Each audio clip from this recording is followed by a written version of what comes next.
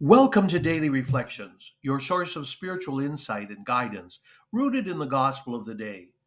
I invite you to join me on a journey of contemplation and discovery as we unpack the timeless wisdom found within the gospel message of the day. The aim is to provide a space for thoughtful reflection and inspiration, exploring how the teachings of the gospel can illuminate our lives in profound and meaningful ways. Whether you're seeking to deepen your understanding of faith, find comfort in daily struggles, or simply to ponder life's deeper questions, Daily Reflections offers a sacred pause for introspection and growth. Today we celebrate the feast of the Holy Family of Jesus, Mary, and Joseph. And we begin with Psalm 128.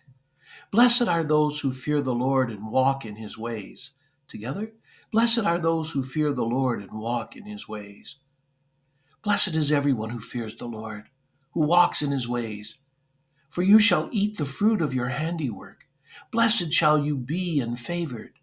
Your wife shall be like a fruitful vine in the recesses of your home, your children like olive plants around your table. Behold, thus is the man blessed who fears the Lord. The Lord bless you from Zion. May you see the prosperity of Jerusalem all the days of your life. Blessed are those who fear the Lord and walk in his ways. Together, blessed are those who fear the Lord and walk in his ways.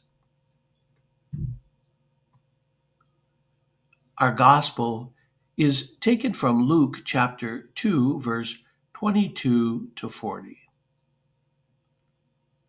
When the days were completed for the purification according to the law of Moses, they took him up to Jerusalem to present him to the Lord.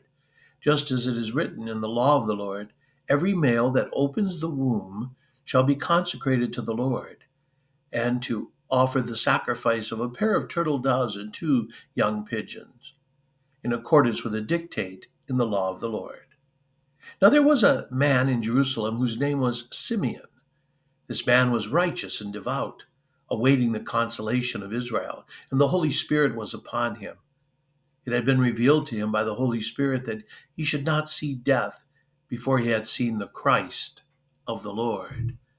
He came in the Spirit into the temple, and when the parents brought in the child Jesus to perform the custom of the law in regard to him, he took him into his arms and blessed God, saying, Now, Master, you may let your servant go in peace, according to your word.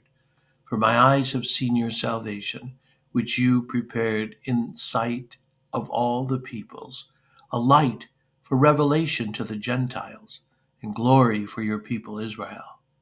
The child's father and mother were amazed at what was said about him. And Simeon blessed them and said to Mary his mother, Behold, this child is destined for the fall and rise of many in Israel, and to be a sign that will be contradicted, and you yourself a sword will pierce, so that the thoughts of many hearts may be revealed. There was also a prophetess, Anna, the daughter of Phanuel of the tribe of Asher. She was advanced in years, having lived 7 years with her husband after her marriage, and then as a widow until she was 84. She never left the temple, but worshipped night and day with fasting and prayer. And coming forward at that very time, she gave thanks to God and spoke about the child to all who were awaiting the redemption of Jerusalem. When they had fulfilled all the prescriptions of the law of the Lord, they returned to Galilee, to their own town of Nazareth. The child grew and became strong, filled with wisdom, and the favor of God was upon him. Today we celebrate the Holy Family of Jesus, Mary, Joseph. What a beautiful and ideal family. In fact, in the opening prayer of this Mass, we prayed, O God, who were pleased to give us the shining example of the Holy Family, graciously grant that we may imitate them. Actually, the Holy Family is an ideal family when it comes to practicing the virtues of family life and being a family united in a beautiful love for one another and for God. The Holy Family embraced the virtues listed by St. Paul in his letter to the Colossians: heartfelt compassion, kindness, humility, gentleness, and patience, bearing with one another and forgiving one another. If one has a grievance against another, as the Lord has forgiven you, so must you also do. And over all these, put on love. That is the bond of perfection. The Holy Family is truly an example for all families and even for our church family. However, we all know that our families today can face various challenges, including financial stress, parents and adult children fighting, communication issues, parenting difficulties, health concerns, and external pressures like work demands. Modern lifestyles can make it challenging for families to share meals regularly. Factors like busy schedules, work commitments, and individual activities can contribute to less family time. Like all families, the Holy Family also had struggles. The Holy Family's journey to Bethlehem with Mary and with child speaks to us of the challenges they faced from the very beginning. They endured the discomfort of travel, the uncertainty of finding shelter, and the pain of being turned away when they were in great need. Their experience teaches us that even in the most challenging circumstances, there is hope to be found. Poverty and homelessness were not foreign to the Holy Family, and their humble circumstances remind us that greatness is not measured by material wealth, but by the love and faith that bind us together. In their example, we find a call to care for those who are marginalized and struggling, recognizing the dignity of every person, no matter their socioeconomic status. The dangers that the Holy Family encountered underscore the vulnerabilities that all families face. Their experience of fleeing to Egypt to escape harm serves as a poignant reminder that we too may find ourselves in situations of peril and uncertainty.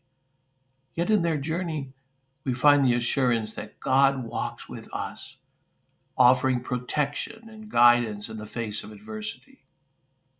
Ultimately, my friends, the Holy Family's story challenges us to embrace our own trials and sufferings with courage and hope, knowing that we are not alone.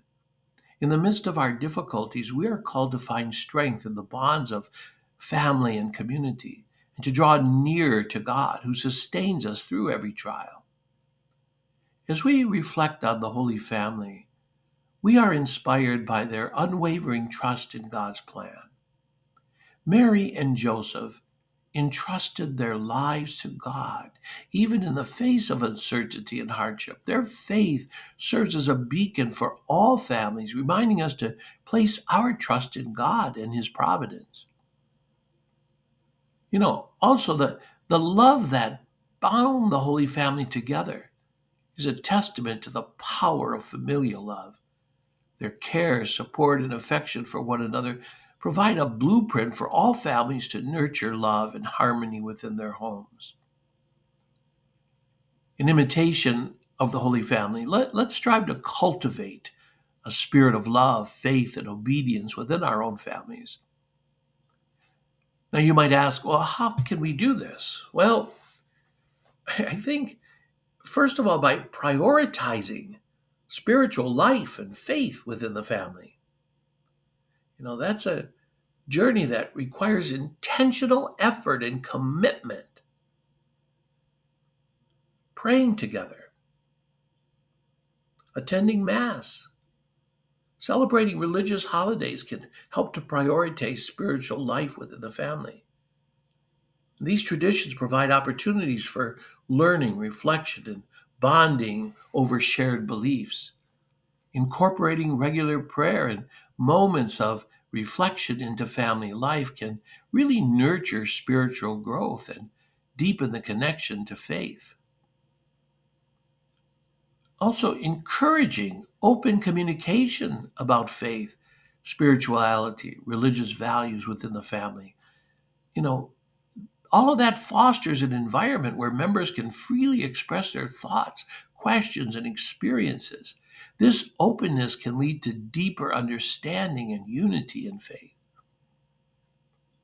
Committing to ongoing education and learning about the family's faith that can deepen understanding and reinforce its importance. This can involve family faith formation, studying the lives of the saints, participating in religious education programs together. That's why here in our parish, we really stress family oriented religious education. Years ago, parents would just drop off their kids and they would go to CCD, hopefully to get them to know something about God. And then a lot of times the parents would go off and shop or do whatever, then come back and pick the kids up. No, learning and growing in God has to be done together. It has to be a major part of our life. Another thing is engaging in acts of service and charity as a family. That cultivates a sense of compassion, empathy, and the practical application of religious teachings. Serving others in need as a family reinforces the value of kindness, empathy, selflessness. Prioritizing spiritual life and faith within the family takes intentionality, patience, ongoing commitment, but the rewards of a strong faith-centered family unit are immeasurable. So, my brothers and sisters, the Holy Family knows our families because they went through many of the same difficulties and triumphs that we find in our lives, in our work, in our play, in our joys, in our sufferings, in our times together, and in our solitude. They know what we feel because they felt it as well. Yet they gave us an example to be strong together, committed to God. Have a great day. Be sure of my prayers.